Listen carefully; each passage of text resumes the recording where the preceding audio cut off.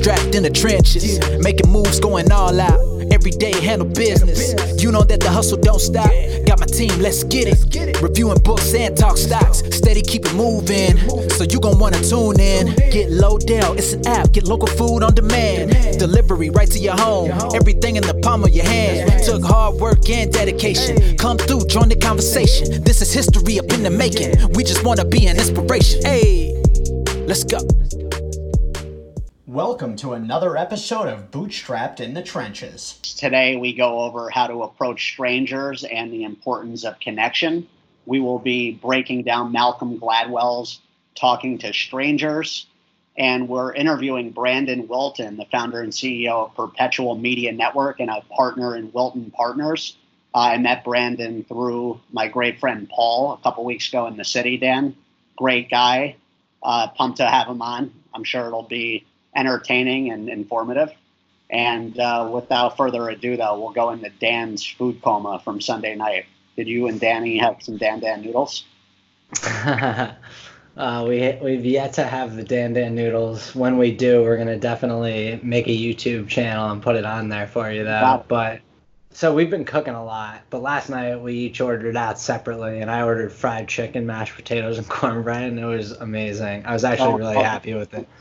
Dude, I've been eating really well, and by well, I mean healthy. A lot of HelloFresh, a lot of cooking. Danny's been cooking a lot of great food. Like, we haven't been eating out at all. It's actually been great. But last night, it was the first night that I've gotten delivery twice since being in this lockdown mode. Once was Thai, once was last night. We also got takeout Indian, I think on Friday night, or it was either Friday or Saturday. And yeah, just powering through. What about you?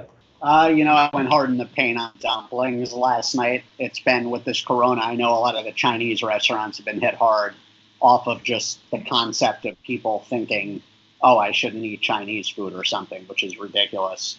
I do think that Chinese food's legit right now. I always go hard in the paint with it. Now that I'm in New York, I could tell you I've been eating dumplings at least once every 48 hours. So I'm trying to do my thing with supporting the Chinese restaurants here. Not like I wouldn't be otherwise, but I think I'm eating a bit more dumplings than usual. So I think I ate 36 dumplings last night, which was pretty remarkable, Dan. That's pretty awesome. I'm like, that's how you know the dumplings are good, that you could actually eat that many, because when you're in most places and you order Chinese food, 3 dumplings in and you're feeling it. But yeah, let me ask you a question. Do you take any extra caution now when you order delivery? Like, once you get the bag, like, do you have a procedure? Well, yeah, definitely. I've been throwing the bag right out and then washing my hands. I mean, I've seen like Sean, who it goes over the top with anything every time anyway, even when there's not corona, he will wipe down with wipes, like the outside of the boxes and everything. And for me, I just wash my hands after, and I always tell the driver to leave it at the door, and I wait. Like, I usually have the 10-second rule, just like food dropping usually is like the 5 seconds for people. For me, with the social distancing, I wait 10 seconds for the driver to leave before I grab my food at the door. And last night, I actually had a drop-off incident where the food was left at the wrong apartment down the hall. So I was going downstairs thinking they left the food outside, which is a fear when you're on a no-contact delivery, thinking there's a misinterpretation on the handoff where they're just buzzing up and leaving the food at the door without walking up. So I think that's what happened last night, and I went down and noticed they just dropped it off at an apartment a floor down, and it'd be one thing if it was the same letter, where it's like, oh, 4D, 3D. It was 4D, 3A. So it's like, dude, what's going on here? And it wasn't A, though. It was the first floor instead of the second. The dude clearly just didn't want to keep trudging up and was like, fuck it, I'm done here. So you just walked down a floor, saw a random bag of food in front of someone's door, and assumed it was yours? I knew it was mine because of my order. There was like a San Pellegrino sticking out. Like, it was a very distinguished order where I was like, this has to be mine. And it was sitting there long enough where I was like, there's no way someone just hasn't been taking this. And sure enough, it was my order. Unless someone ordered oatmeal with bananas, blueberries, and a couple sandwiches that were mine to a T.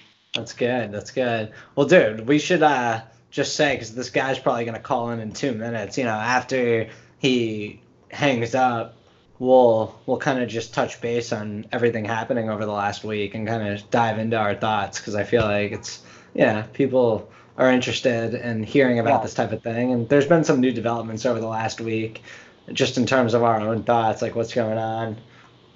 Definitely. Well, yeah, I'll text Brandon this link here in a minute, but Dan, in the next minute, any food news you wanted to break down real fast? I don't have any food news. I was just going to say that the food news I have is that, it seems like all these restaurants are starting to actually close down. And, we definitely, today was the first time we had a lot of restaurants in our markets, like, actually start to just hit us up being like, yeah, we're closing until this is all over. And there's definitely just been some talks that they're going to go into national shutdown mode, where, like, the only things available would be pharmaceuticals and potentially grocery stores. So just keeping an eye on things. It's kind of crazy to it's crazy that, like, that the government has so much power that they could just shut down the whole damn world, because that's what's happening right now. That's what I keep thinking about, is all of a sudden everyone's just not doing anything and they have no choice. Yeah. I mean, I think this is going to be short term, though. I think we're going to hear something from Trump next week. My guess is that this lockdown is not going to be long term, and he has an agenda around this. Yeah, I mean, it really can't be. And the other thing that pisses me off, that's like my new hot topic just mentally that I keep thinking about, is this damn stimulus bill that Congress is, like, just not passing. And it's the first time that they're like, they're obviously just these rich fucks hanging out, not seeing the impact of this, literally using the public as, like, pawns while they play their political games behind closed doors. I mean, dude, like, a couple hours ago, the stimulus bill did not get passed because there's a hang up over things related to solar energy and abortion.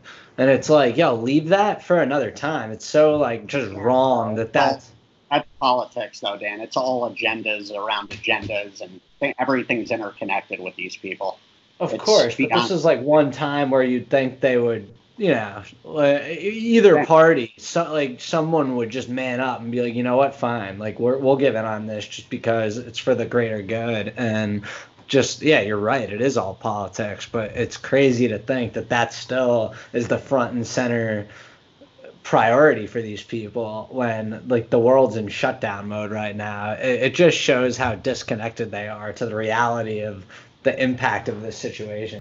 That's what I keep thinking about. It's just like, how are they not just, it just shows how disconnected they are, or how little they actually give a shit about anything but themselves, because that just I think every politician, like, at some point is such a megalomaniac to even be in that position. Like, sure, some of them, it's like Mr. Smith Goes to Washington, that famous movie that, he just, I don't know if I've seen that. It's one of those old flicks, and he just is a guy that's all excited to be a politician in Washington until he actually gets there and realizes what a disaster it is.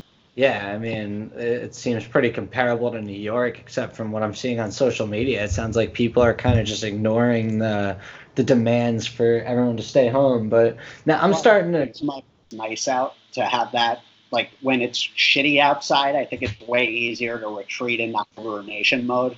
And when you have, like, a beach and 75-degree weather in front of you, it's like, what?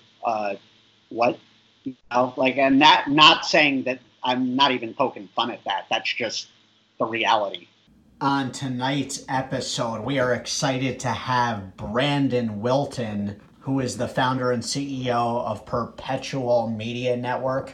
Can't wait to dive into what that's all about and find out about Brandon's entrepreneurial ways. Stay tuned. Brandon Wilton, what's going on, buddy? Yeah. What's up, man? How's it going? How's it going, man? Great to have you, man. Thanks for taking the time. Of course, appreciate What's been going on, dude? How's this coronavirus treating you out there?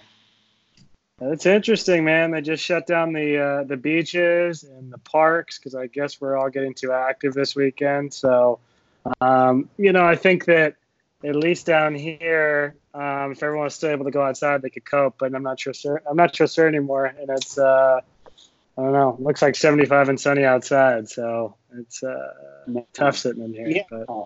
Right. I was asking Dan right before you got on. I'm like, it must be tough. Like, what's your take on this? Where I'm at in New York right now, where you were a couple weeks ago, it's raining and 40, so it's easy to be in hibernation mode. What is it like being, locked down when you're like, oh, it's 75, I'm in Playa del Rey, I want to go hang out on the water? And what the economic outcome is going to be here. I guess, it's all just part of being part of the program, I guess. But hopefully this thing passes in the next month or two, and everybody can get back to living their life. So we'll see. Yeah, man, I'm with you. That would be great. I'm getting cabin fever over here. Didn't you have some nice weather last week, though? Oh, yeah, definitely. It was nice. It's going to be back again, but I'd rather be out in Playa del Rey right now, to be honest. Fair enough. Yeah, man. But what's been the day in the life like? I mean, Brandon, I'm sure things lately have been a bit different business-wise. Has it changed drastically since this all started with Corona? For me, not so much. I'd say a lot less meetings. But one of the ways that we built our company was software first, right? For us, we tried to build a company that wasn't reliant on a huge headcount. And so we invested a lot of money in software so that we could leverage that software to make money while we sleep. And so I think that that's helped us kind of weather this storm, whereas since everything is automated, we have really good partners who are out in the field and retail, continuing to distribute our product. I'd say the biggest disruption is that half of our business is in the casino market. And I'm sure, as you know, the casinos are now all closed. Which was the right thing to do, but we think that'll be temporary. So, really hasn't changed that much, except for I'd say getting a little stir crazy in the house and switching some things to more phone calls. That's awesome. Kind of software business there with no human contact. I mean, I'm sure that's going to be a great point for you heading forward too, with that type of platform. It definitely helps. Wow. Could you just kind of tell us a little bit more about the business? Like, how would you describe it? If I don't know much about it. I was on your website. I was really trying to understand it, and I was excited to just get on here and ask you. Like, explain it to me. What exactly is it? Yeah. So how you go on, Facebook or Instagram or your computer and you get targeted ads, right? Yeah. I think we've all become accustomed to that ads are part of our life. And so what we looked at was that, the people's consumption before everyone was quarantined in their house, more people are spending time on the go, right? Less people are spending time in front of their desktops. Plenty of people have ad blockers installed. People have decided they don't particularly like ads in their content viewing experience. And so we looked at that trend, realized that while that may be true, ad dollars are still growing exponentially around the world and continue to do so.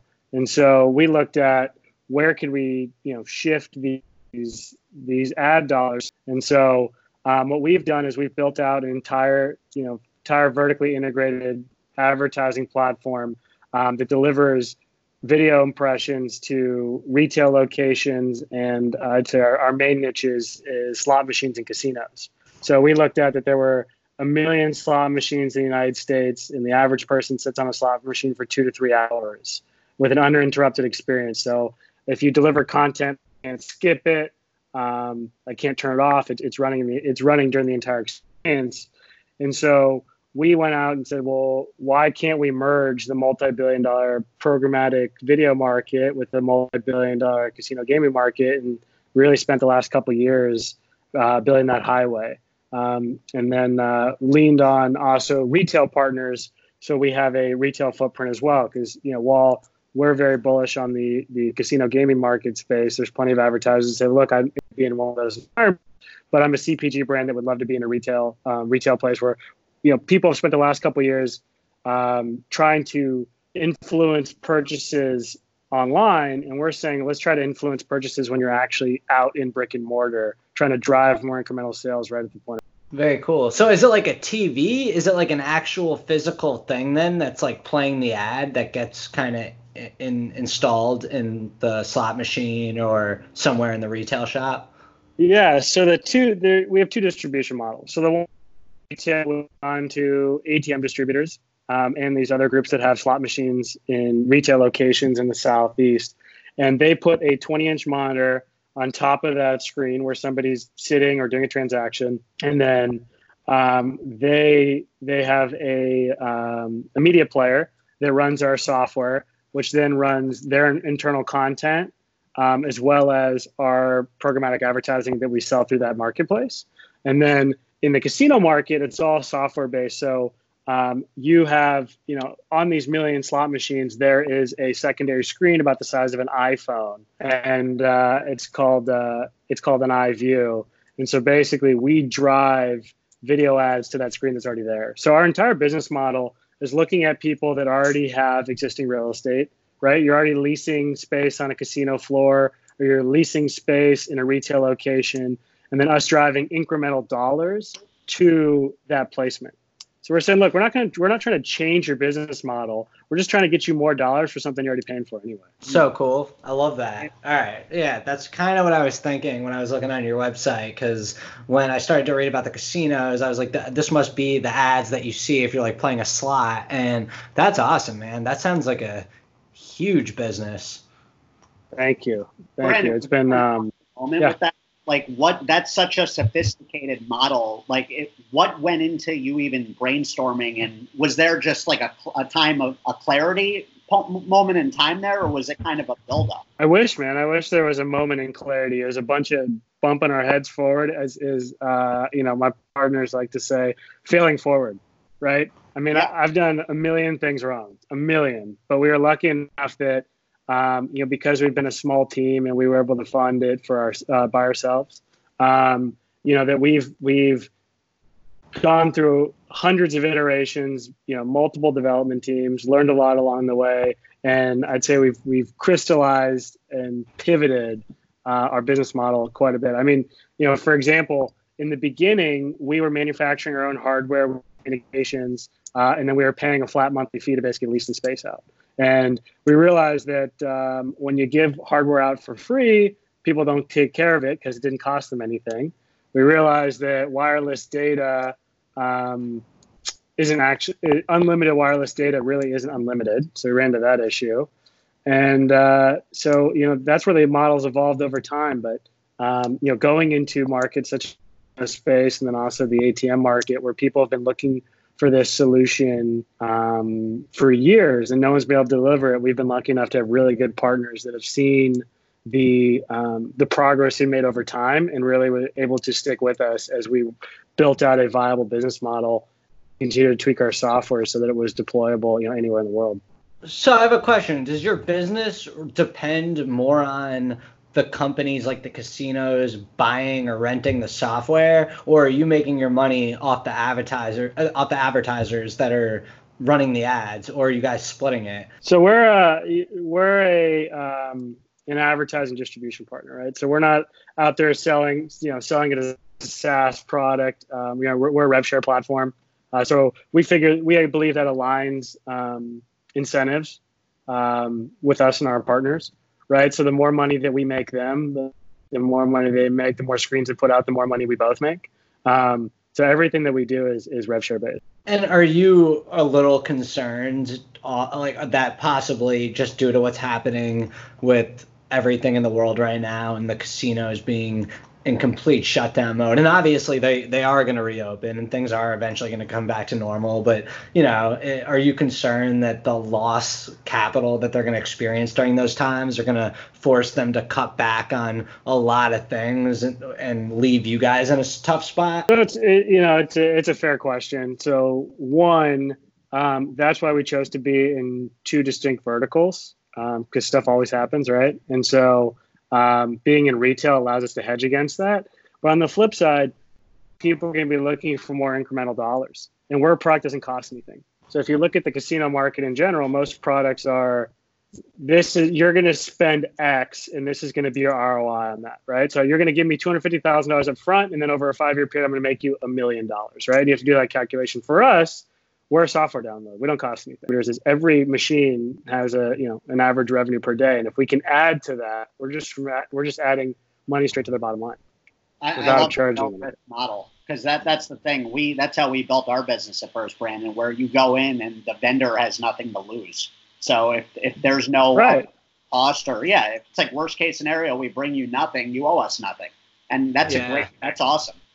Yeah, it's great that you're able to get the software like for free, because that way they're not like, oh man, we can't afford the software, and then when the advertising dollars start pouring back in, you already have the software. So that's awesome, man. Genius model, man. Congratulations. Well, I'm with you. I mean, it's in the sales process, right? It's reducing as many barriers as you can, right? So you don't get a no.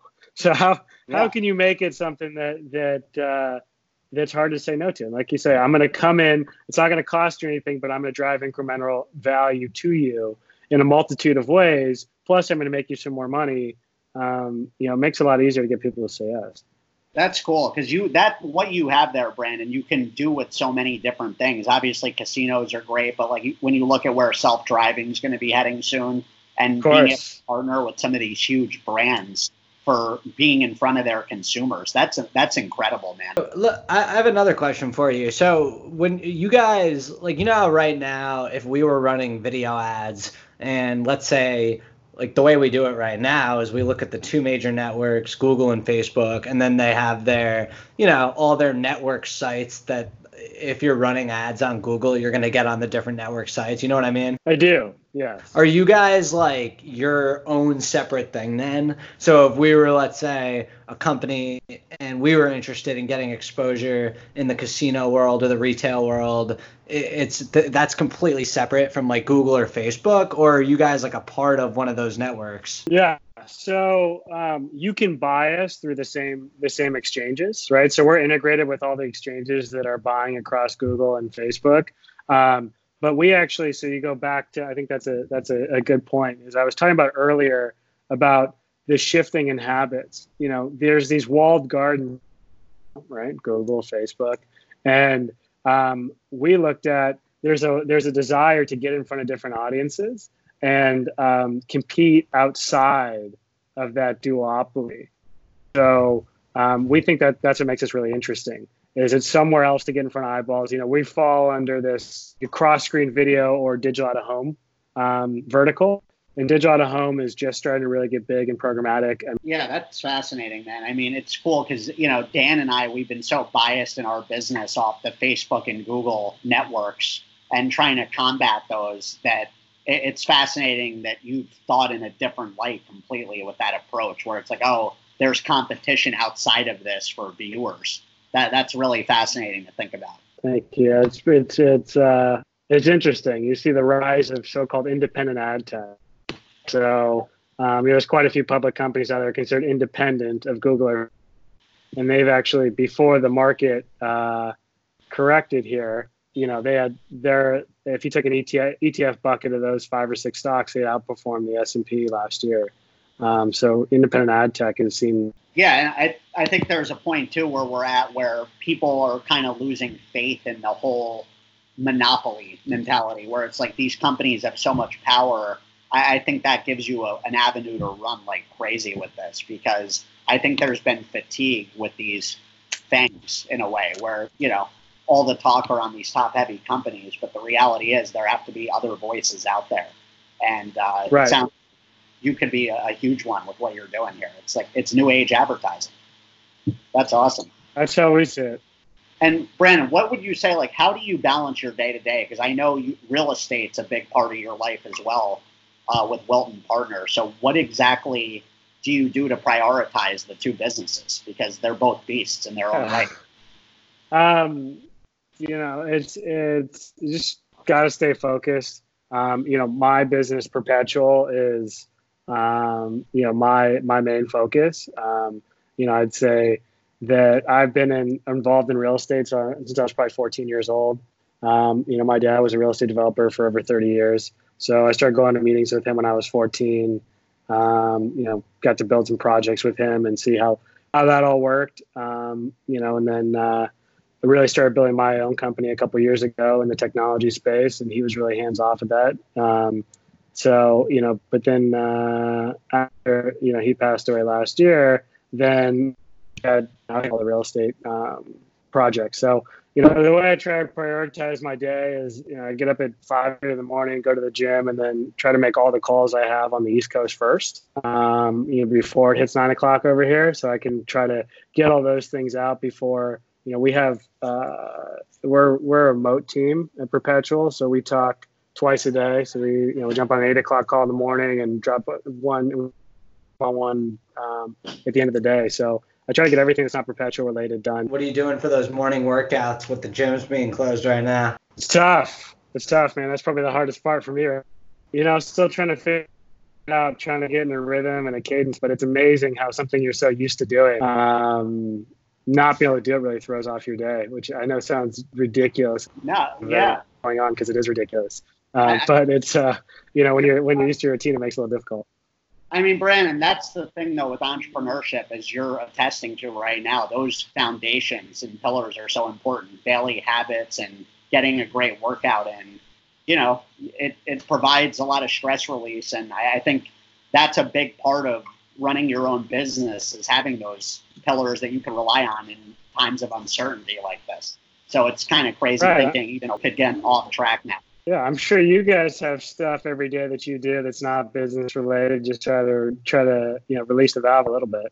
It's been interesting actually seeing like the new routines that I've been seeing myself just try and get, I'm forming my own routine with all of this. That's different, but something that I could still kind of depend on each day. That's there for me. And I've been running a lot more because I'm the same as you, and so is Mike. We wake up, we go to the gym, and it's just instilled in us, and that's how we like to start our day.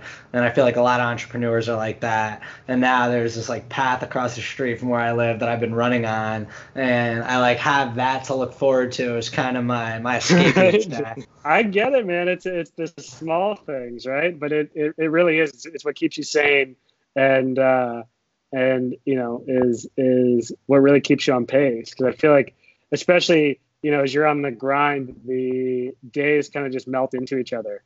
And so to have something that at least resets you every single day is so important as you get stuck, fighting the battles every day. Yeah, sure. About that, man. It's in terms of, have you been doing any food delivery now that you've been bunkered down, Brandon? Getting stuff off Amazon for sure. I've got plenty of rations, but I've been trying to go out and pick up from the local restaurants I like. I actually saw something that was pretty funny. It was talking about how before you go pick up your coffee and you were just seen as lazy, and you weren't a thrifty, and you weren't saving, and now it's turned into heroic, because to go out and support those businesses around you. But I'd say for me, I'm still ordering out quite a bit, picking food up from the local spots that I like, and I figure, look, I've got plenty of food reserves, and if this gets really bad, then I've got all that stuff sitting here for longer. But it's definitely weird to go into the markets and see nothing there. That's happened to me 2 or 3 times in the last week. So, yeah, shit is real. I feel like I'm in a movie walking around. I'm like, there's no way this is actually happening, and it is. It's crazy, man. Are you afraid at all of just any part of this? Does any part of this like really scare you? I think it's really strange. I think what I'm afraid of is if it lasts for a really long time, what's going to happen to our economy. I think that they quarantined us for a couple of months, which is horrible. But you look at, for example, all the restaurants, they'll just go out of business. They can't survive. And then restarting small business owners across our country is going to be a huge problem. And so that part does scare me. It does scare me that I don't know how long this is going to take, but I think that, there's a perfect, I'd say, example in the casino market. A lot of casinos are turning the screens off because nobody's in there, but they're leaving their systems on, because to restart the systems costs a lot of money. And when you restart it, there could be issues, right? And so I think that stopping our economy is one thing, but we don't even know the unintended consequences of trying to restart it and what that looks like. So that definitely is something I'm concerned with. That's crazy about the casinos. I never even thought about that. They're probably running these outrageous electric bills just keeping those things on. Yeah, insane. I mean, the things are massive when you think about thousands of games running 24/7 that have to run on. It's amazing the IT that goes into those places. I remember reading once that I think it was that the Wynn Hotel in Vegas did like about $1 million a day just in like their electricity costs. I don't know if I might be way off there. It might have been something like they needed to have $1 million in gaming happen a day to like maintain their costs or something. It was just something that kind of highlighted how outrageously high the electricity costs were for these places. I believe it. Yeah. It's one thing to have all these things on, but they all have to run at peak performance because they all have to deliver a certain amount of dollars every single day, 24/7. Yeah.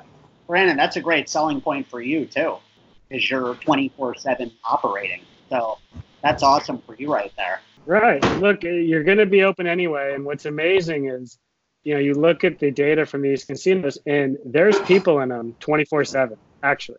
There's, these things are never empty. There's always people playing and the numbers are way higher than I think they would be. I think that, and I know we talked about this last time when I saw you in New York, where, I think that, 2 years ago, the cannabis user was somebody who was, marketing to a cannabis user was something that was taboo. And now you drive around Los Angeles and every single board is a cannabis user. I think we're going to see the same thing in gaming with the legalization of sports betting, the convergence, like Penn National buying Barstool Sports. I think we're going to see the convergence of the, and the casino gaming market really come together and be something that's far more mainstream. Do you work with any of the Penn Nationals? We do not right now. Damn, I was gonna ask you if they were like going bankrupt or what their deal was. I bought their stock after the Barstool acquisition, and it has not been good. Well, when you look at the casino market in general, I mean, if you think about the markets are supposed to price in, future earnings, right? And so if you look at the casino, the casino stocks, it's kind of the perfect storm. None of the casinos are open, so they can't generate incremental revenue. Because they're closed, they're not going to order more hardware, so they can't sell hardware. And then for these companies that do sports betting as well, there's no sports. So if you think about the absolute worst scenario for these companies, it's right now, which is why their prices. I mean, I think Penn went all the way down to $4, right? And now it's back up to $9. Yeah. For $8.50 as of today. Same thing with a lot of these other gaming stocks. But I'm a big believer at, people's consumer habits are not going to change. The world's going to go back to the way it was at some point in time, and people are still going to gamble, and they're still going to bet on people are. And so I really think that you look at a lot of those gaming stocks, they're going to come back. It's just right now, just like travel. I mean, look at Royal Caribbean and any of the airlines. I mean, they're getting decimated right now, but the majority of those guys, I know they're supposed to get large bailouts here soon, but the majority of them will still exist, and they'll be back to where they were, in a year or two from now. So the question is, does the restructure of the bailouts with those companies cause them to never quite get back? Almost like what happened with, AIG and some of those companies in 2008. That's kind of my fear with a company like Penn. Not so much the bigger gaming companies like MGM, Wynn, things like that. And I don't know anything about Penn. I just worry, does that company have insane balance where they're about to get restructured because they can't get through this, and the bailout really kind of changes things, and as a shareholder I'm just washed out? That's just what I hope doesn't happen. Yeah, I think Penn's going to be okay. I think that buying Barstool was a really smart thing to do. You talk about customer acquisition, right? And you say, how do I get a new customer? I'm buying Google and Facebook. Okay, they just bought one of the most loyal fan bases in the world, and one that also gambles. I'm probably misquoting it, but I thought I saw some stat after the acquisition that 66% of Stoolies were sports bettors or something like that. I mean, it was some insane number.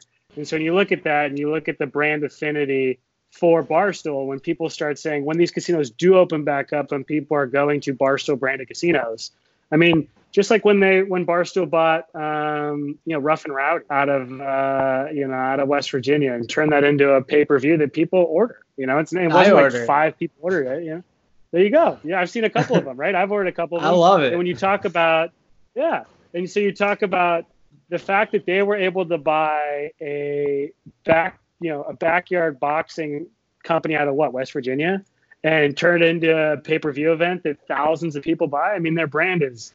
So I think it was really smart for Penn to do. I just think that are a reflection on what's happening to gaming as a whole right now. But that's all temporary. Wow, we got to get you on CNBC, man. I'm about to double down on Penn after your pep talk right there. You just like made me realize why I liked them to begin with. You're right, though. Barstool's genius, and just having them like attached, that was a power move. You bring up a lot of good points there. Well, you look at, once it was down at $4, what was the market cap at $4? A couple $100 million, something like that? Yeah. It was, like what they bought Barstool for, basically. Exactly.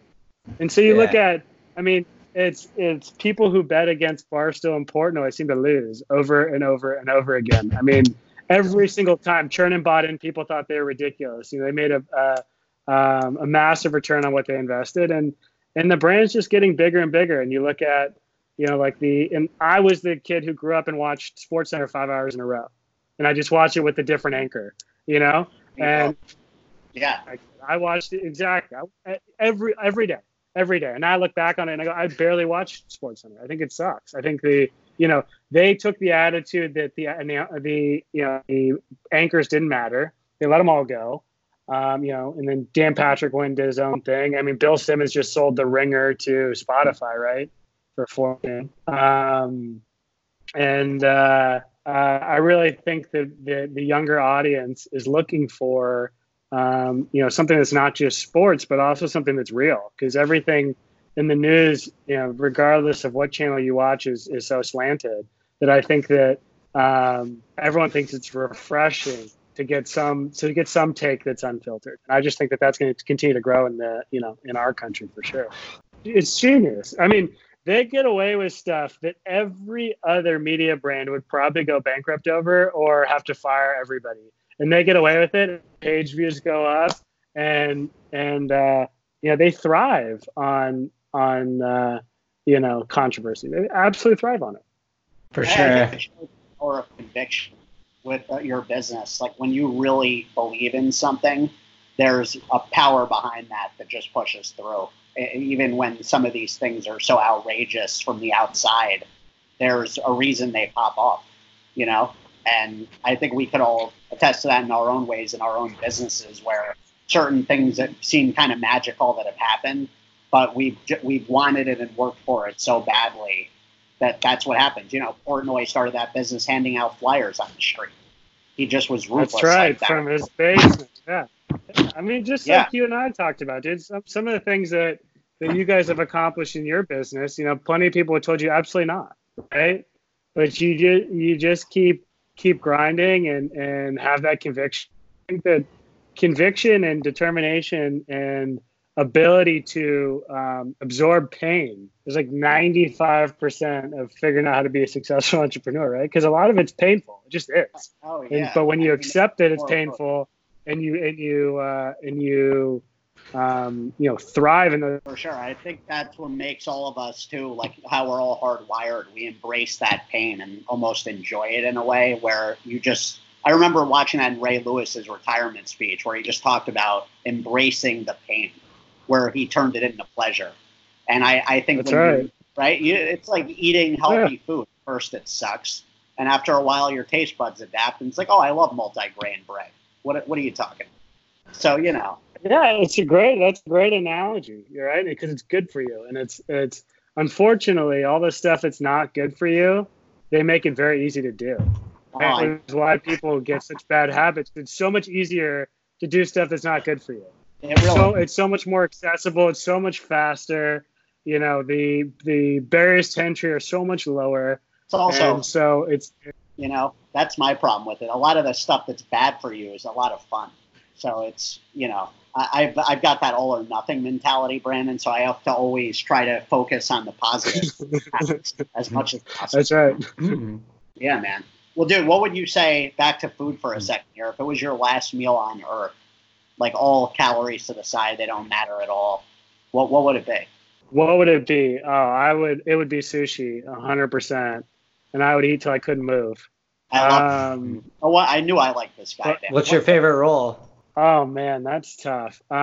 So I got a lot of sushi places I like, but probably my favorite roll is an aburi seared salmon roll from this place called California Roll Factory in Santa Monica.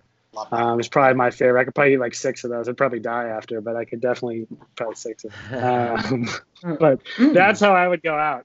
Younger me, the kid version of me would have told you McDonald's, but now definitely sushi. What about you guys? I dig it. That's a good question. Sushi would definitely be part of that. I'm a eel hand roll guy. I love salmon. I'm a big LA man, like Sugarfish. I've been to in Santa Monica a bunch. I love that place. I think they have one out here too. We'll have to dive into sushi next time we're in the same neck of the woods.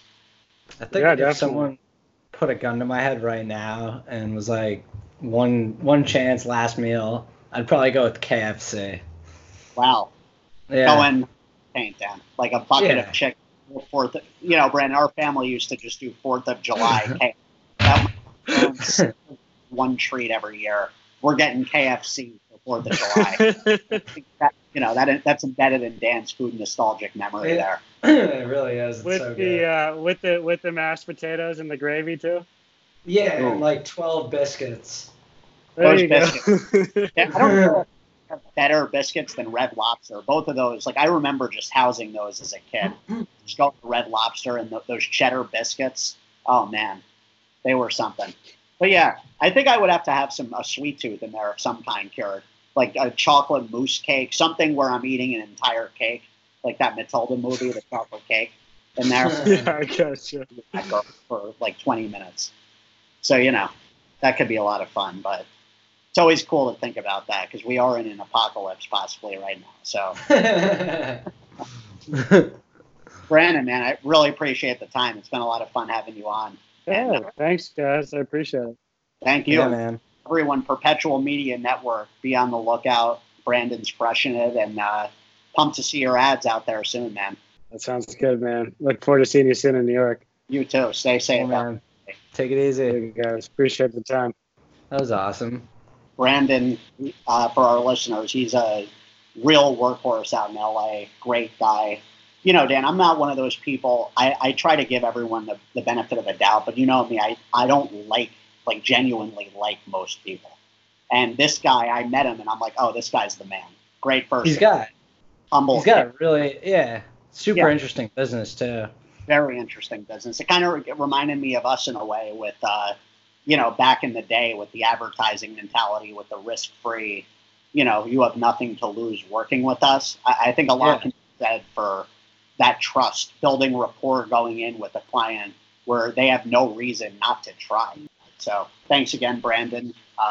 Looking forward to seeing you again when you're in New York or I'm out in California. But Dan, I guess I wanted to talk to you a bit about this Malcolm Gladwell book because, quite frankly, I wanted to first off apologize for recommending this one. I think it was awful. I'm a big Malcolm Gladwell fan. I'll be the first to say, tipping point, outliers, blank, game changing for me as a marketing mind, like trying to learn about it. I remember the tipping point.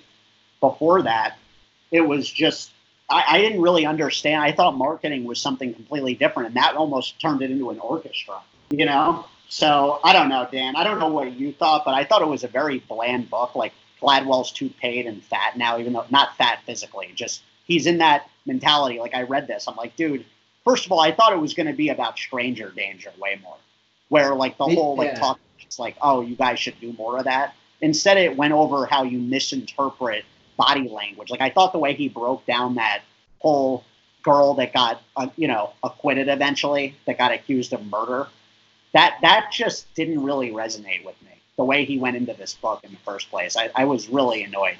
I'm with you. It was tough to actually get into it, I thought the same thing. Like, right when I opened it, I thought it was going to be all about, I thought it was going to take away from that, like, a new way to approach talking to strangers, literally. And it seemed like it was more a book that was, written about the whole Black Lives Matter movement. The only thing I kept thinking to myself, and I don't want this to come out wrong, was just like, man, how nice would it be to be back in those times where this just sounds fucked up. What I'm trying to say is anything seems like simple times compared to what we're in right now. That's what I was thinking when I was reading that. I was like, man, this is just, all right, we're reading about this, and this was a time when people are at least able to leave their damn homes. It kind of reminded me of that Sebastian Maniscalco skit where he goes over like the difference between now and back in the day when someone rang your doorbell, where it your pajama pants back in the 90s, like who's there, mom? And now you're getting the gun ready, and it's just funny to think about that because I see like obviously guns and ammunition sales went through the roof through this whole thing. You've got a bunch of people just in that mode of, Dude. Oh, well, you never know. And it's just crazy to me how I know we wanted to touch on this Corona bit. I mean, to give you my 2 cents quickly, Dan, I think like what we were just talking about with Brandon about the future, that's my only concern is the economy itself. My guess is Trump is going to make a big announcement in the next 10 days that this lockdown, I'm calling it now, that he made a tweet yesterday that kind of hinted at anyone can say anything they want about Trump. And the reality is this, he's going to do what he's going to do. And he is ticked off right now that the governor of New York, Cuomo, is taking the spotlight in the media around this virus. And he's about to, in his own way, take it back. I personally think I get short term what the angle was with trying to keep everyone locked down to make room for more people with beds. I'm thinking, and I hope I'm right on this, but looking at the data, I have it pulled up right now. These coronavirus deaths, Dan, if you really look across the board, this is being contained pretty well. Like the U.S., for example, we've had 42,379 cases of corona, 517 deaths.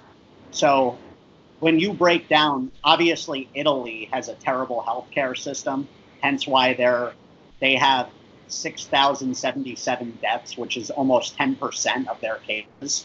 But when you're breaking down our country here, we're talking about let me do the math on this. I want to make sure I'm doing this right. And don't get me wrong, it's not that low, but it's about 1%. Then I think it's just. I think it's too early to make that call. It seems like. But we're going to see in a couple weeks. I think this thing is too late to quote unquote contain, and our best strategy is letting people out and about to consume and do. I agree, man. I think they did this without actually having a plan. And I get it because it was an emergency situation and they were late to figure it out, but they didn't figure it out. And this whole lockdown thing is almost to make people feel good about something that wasn't contained. And now you're just destroying lives in a whole different way. And not to mention, like, there's the economy. That's one part of it, which they don't understand. And there's not one person that's behind closed doors making decisions that has any fucking clue as far as, like, what's really going on with the everyday American. Politicians are all rich and fat. They're not, like, even when you look at the bipartisan non-agreements, it doesn't matter if they're a Democrat or Republican. They are not worried personally about any of this. And that's the biggest problem. And even when you really look at like what they're possibly thinking, whether it's 1 trillion, 2 trillion, 3 trillion, 4 trillion, our unemployment rate's going to go up to like 25%. There's no way around it because it's already happening. They're trying to come out with a stimulus plan 2 weeks too late. Like it already happened. The layoffs happened, and the layoffs that haven't happened are going to happen in the next 24 to 48 hours. They could announce something in 2 minutes, and it doesn't change what already happened. The damage is already done. And that's also the train of thought, Dan, on where we're heading as a society. I know me and you have talked at length randomly about universal basic income, and they've tried it out in Scandinavia a bit. I don't think when you look at the future of the world progress being able to happen, I think we need to figure out, and I'm a conservative by most measures, but when it comes to this stuff, human needs have to be met in order for people to be productive members of society. When you look at someone that is constantly stressed out about putting food on the table, paying rent, being healthy, what are they really able to do to help contribute? All they're doing is thinking about their own problems that they shouldn't have in the first place. That's what has to be addressed from all this, because you're spot on. The unemployment rate, it's going to go way up. And quite frankly, a lot of these people should not have been in the jobs that they were employed to do, because it should have been automated. A lot of these technologies have been shelved for years because of this exact problem. And now we're seeing what happens when all of those jobs get yanked. It's not just a restart. Brandon made a great point earlier with what casinos do that me and you didn't even realize about keeping their systems operating, because it's too expensive to shut them down. That's where we're at now as a society. We're all shut down. So restarting it, we have to ask ourselves, are we better off figuring out a new strategy for building up society instead of going back to these, oh, well, we're going to have stimulus plans and keep printing money. I don't see where that's heading long term, except potential riots and looting and imbalance. We need to figure out how to actually have people educating themselves or being re-educated on what's coming, and not needing to make money to just make ends meet. But their money is being, going into the next wave of technology and learning how to do things that are coming. It's complicated because on one end you're saying that we basically need universal income, but on the other you're saying that we need to stop printing money, and like you can't really have both. And the problem with printing money, and this is the problem that I'm sure people way smarter than me are talking about behind closed doors right now, is do you print money and try and save everybody and then deal with the consequences of potential inflation, which doomsday economists are saying is around the corner anyway, where all of a sudden you got $10,000 in the bank and it's worth $2,000 because the dollar's worth 20 cents, and we've had this like extremely strong dollar. But that's where behind closed doors you could only bail out, I know they hate the word, but that's what it is, you could only bail out the United States economy so much before it's like, okay, you're going to throw 10 trillion at this thing and you're going to still say that the dollar is the strongest currency in the world. Like at that point, at what point does the dollar collapse is my question. Well, that's why that's the interesting point of the world currency and where that's heading, because there's no doubt something has to give here. And I think what you were talking about with everyone having their basic needs met and printing can happen simultaneously, well, maybe it could at the short term. Like, I don't think this whole solution is let's Band-Aid this thing and give people a couple checks. That's not going to solve anything at the end of the day. They need to be given ongoing checks, and we have to figure out what we can be doing with these people. I think we're going to see a lot of things expedited with things being automated that should not be run. So that's what we have to figure out. If we want to progress in the world and keep building, we have to address this and deal with it, or we're not going to move anywhere but down. Definitely. No, I mean, look, the thing that scares me ultimately is what you're talking about. It probably is like it's going to happen at some point, but the problem is right now what they're talking about is so far from that, where that might happen maybe 4 or 5, 6 months down the road, maybe a year, maybe 2 years, who knows. They're talking about this $2 million stimulus plan, or $2 trillion. And when you really think about it, that does nothing to fix what's happening right now, which is complete shutdown mode. That's going to leave so many people just screwed. You're either in the category of having a very, very successful business that has a really good balance sheet and you're going to be taken care of, or you're in the category of businesses that were, kind of in not that bad of a spot and we're not that good of a spot and we're grinding. Those companies are fucked. And, that we're in trouble right now. I mean, we're hardly meeting pay. We're literally at the point, unless things went back to normal tomorrow, which they're not, where we basically have to choose which vendors to pay and which ones where we're just like, yeah, we can't pay this right now. And that I can't, and we're one of the only businesses that's still operational, but we're not up. I mean, we rely on colleges and businesses that aren't even in session right now. So when you think about us, we're down, but we're still in business. There's places that aren't even allowed to open their doors, and they're still having to deal with the rent and things like that. And, they already needed to get those checks to pay the rent, to keep the employees that already got fired. It's leading away from a democracy is what all this is the scary thing. That's what scares me about all these things is small businesses being wiped off the map. And all of a sudden you're having the big brother mentality where you have 3 retailers, Walmart, Amazon, Costco. Like the thought of those things are just beyond scary. We already have that problem in media when you think about it. So what's next here?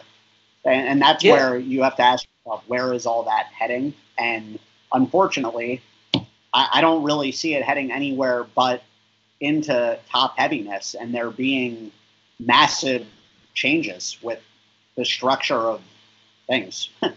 No, you're dead on. People keep talking about how certain trends are going to expedite and certain trends are going to backtrack. One of the trends that's definitely going to expedite is there's definitely more and more money, and we talked about this on one of our first podcasts. There's more and more money going into fewer companies, fewer larger companies. There used to be more money, just diverse more, where there was more companies getting money. Now there's more money, but there's fewer companies getting the money. And that's definitely a trend that will continue because of this, because the small guys, they're not going to make it. And they didn't get the bailout in time. And now we're in this like wait and see game where, it's just a matter of time. And that's where we're able to, we own a business. We see exactly the effects that are happening and how a lot of the effects that are happening haven't actually happened yet. And that's where, like, when you look at the economy, the impact hasn't happened, but the damage has happened. And it's almost, you know what I mean? It's almost like the storm's happening. You haven't been able to see the impact. Yeah, well, I mean, we're starting to see the unemployment rate day by day now go up. Yeah, so if you're a company now and you hear that there's some stimulus plan where you can go and apply for more money, you're going to figure that out. You're going to take the days it takes to do that because they're going to get inundated with requests. And your first thought isn't going to be, let me rehire these people at all. Those people are out of jobs until... Well, and that's the problem, though. There's a bunch of people that are going to be out of jobs that need to be educated on new careers. That's the ongoing issue, or the vicious cycle. So that's where I think we've got to figure out as a culture how to shift on the focus here instead of the Band-Aid, building an actual dam and bridge, with how to approach people's day-to-day lives. And, I think clearly it's not an overnight answer, and I don't know how this is going to happen, but there's no doubt we're heading for a different world. With the universal basic income is something like, when you think of even Star Trek, obviously it's sci-fi, but it's based in the 2300s. It's money means nothing. Like, it doesn't matter. People don't make money. It's not like a thing. So I think when you think of like a utopia for an actual balanced world and a healthy society, not an American or a German or French, a world society, that has to be figured out. A world currency and universal base. Humanity is not going to be much longer otherwise. What you're talking about is a world that we would not enjoy. We've lived in a world where we don't know what that entails, Dan. I just think it's more about figuring out how these people need to have their needs met ongoing. Like, there needs to be a way to figure that out. And I think entrepreneurship is a big part of that. So that's the thing. When you think of entrepreneurs, that's what makes America unique, is opportunity to start something. And I think that in times like this is when things like that happen. And it takes minds like guys like ours even to create opportunities in times like this. For sure. And definitely. It's in a different. Yeah. So, I know we're in a unique spot here, but I think there's potential synergies that could prosper and come to fruition for us from this, with certain companies that could use our help and vice versa, where, teamwork makes the dream work. Someone needs a cog in their wheel that we might have to make that wheel go around again. Yeah. Dude, I feel like, and this is probably super naive of me and not how things work at all, but it's like the coronavirus kind of like already made its way through New York and you didn't catch it. And now, I'm worried now. It's like it's making its way now to the rest of the country, and I know this isn't like necessarily how it works, but I'm I'm thinking now, like the next few days, I don't fucking want to get this goddamn virus. Dude, And first of all, don't jinxing it over here. I'm not trying to jinx you. I've been over the last 24 hours not feeling Dude, 100%. Donald said it best. He's like, dog, this thing, most people are going to end up getting it. Most people won't even really have any symptoms. They'll be very mild, if anything.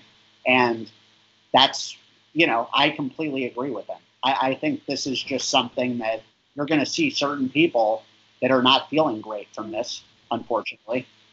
And For sure. it sucks. I'm looking at the data here. This is where I just don't trust China at all with their data. They've had 81,000 cases, 3,270 deaths. They've said there's been 72,703 people that have recovered.